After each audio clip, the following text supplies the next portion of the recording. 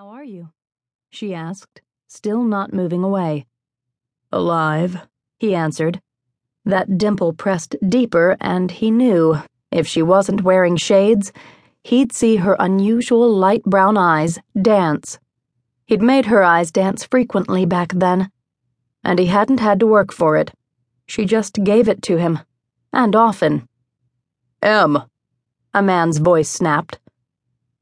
Deck's head came up, and Emmy moved slightly away, dropping her hands from him as she turned. They both looked at a tall, good-looking, well-built blond man, wearing a mountain man uniform of flannel shirt, faded jeans, construction boots, and jeans jacket, standing 3 feet away, scowling.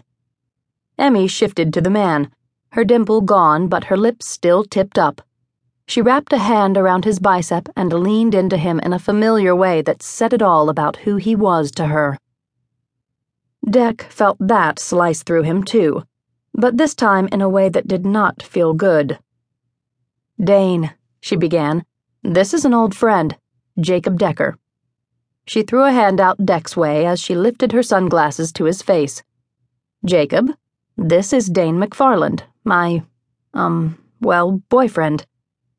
Again, shocked as shit that Emmanuel Holmes had a boyfriend, but not shocked this slim, stylish, stunning Emmy had one, Deck opened his mouth to offer a greeting, but McFarland got there before him. "An old friend?" Deck felt his body tighten at the man's terse tone as he watched Emmy's head turn swiftly and her shades lock on her boyfriend's face. He also noted her grin had faded. "An old friend," she stated firmly. McFarland, not wearing sunglasses, his were shoved up in his hair, took Deck in top to toe through a glower. He had the wrong idea. McFarland's eyes sliced to Emmy, and what he said next proved Deck right. "What kind of old friend?" It was the wrong thing to ask. Deck knew this, because even if a man had suspicions his woman just introduced him to an ex-lover, he should wait until they were alone to call her on it. He also knew this because Emmy's smile was not only gone, her face had grown slightly cold. "The kind I'd introduce to my boyfriend?" she replied on a question that didn't quite hide its sarcasm. Her smooth, alto voice, something among many things he'd always liked about her, having grown nearly as cold as her face.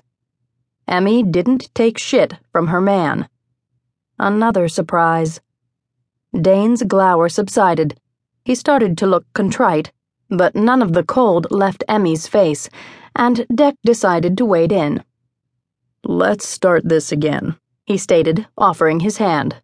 "Dane, like Emmy said, I'm Jacob Decker, an old friend of Emmy's, just a friend from back in the day. Everyone calls me Deck." McFarland's eyes came to him, dropped to his hand, then back to his face when he took Deck's hand. He squeezed, and he did it hard. A challenge, a competition.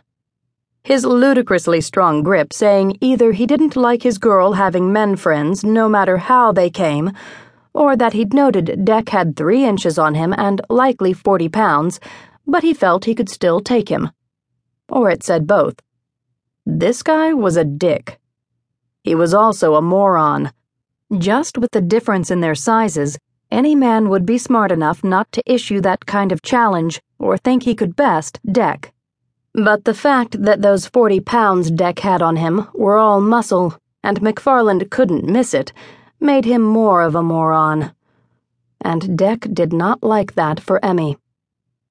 Unable to do anything but, he squeezed back, saw McFarland's flinch, felt his hand go slack in reflexive self-preservation in order to save his bones getting crushed, and his point made, Deck let the man's hand go. McFarland flexed it twice before shoving it into his pocket. Emmy missed this. She was looking up at Deck. "What are you doing in Gnawbone?" she asked. "Could ask you the same thing," he returned. "I live here now." Another shock.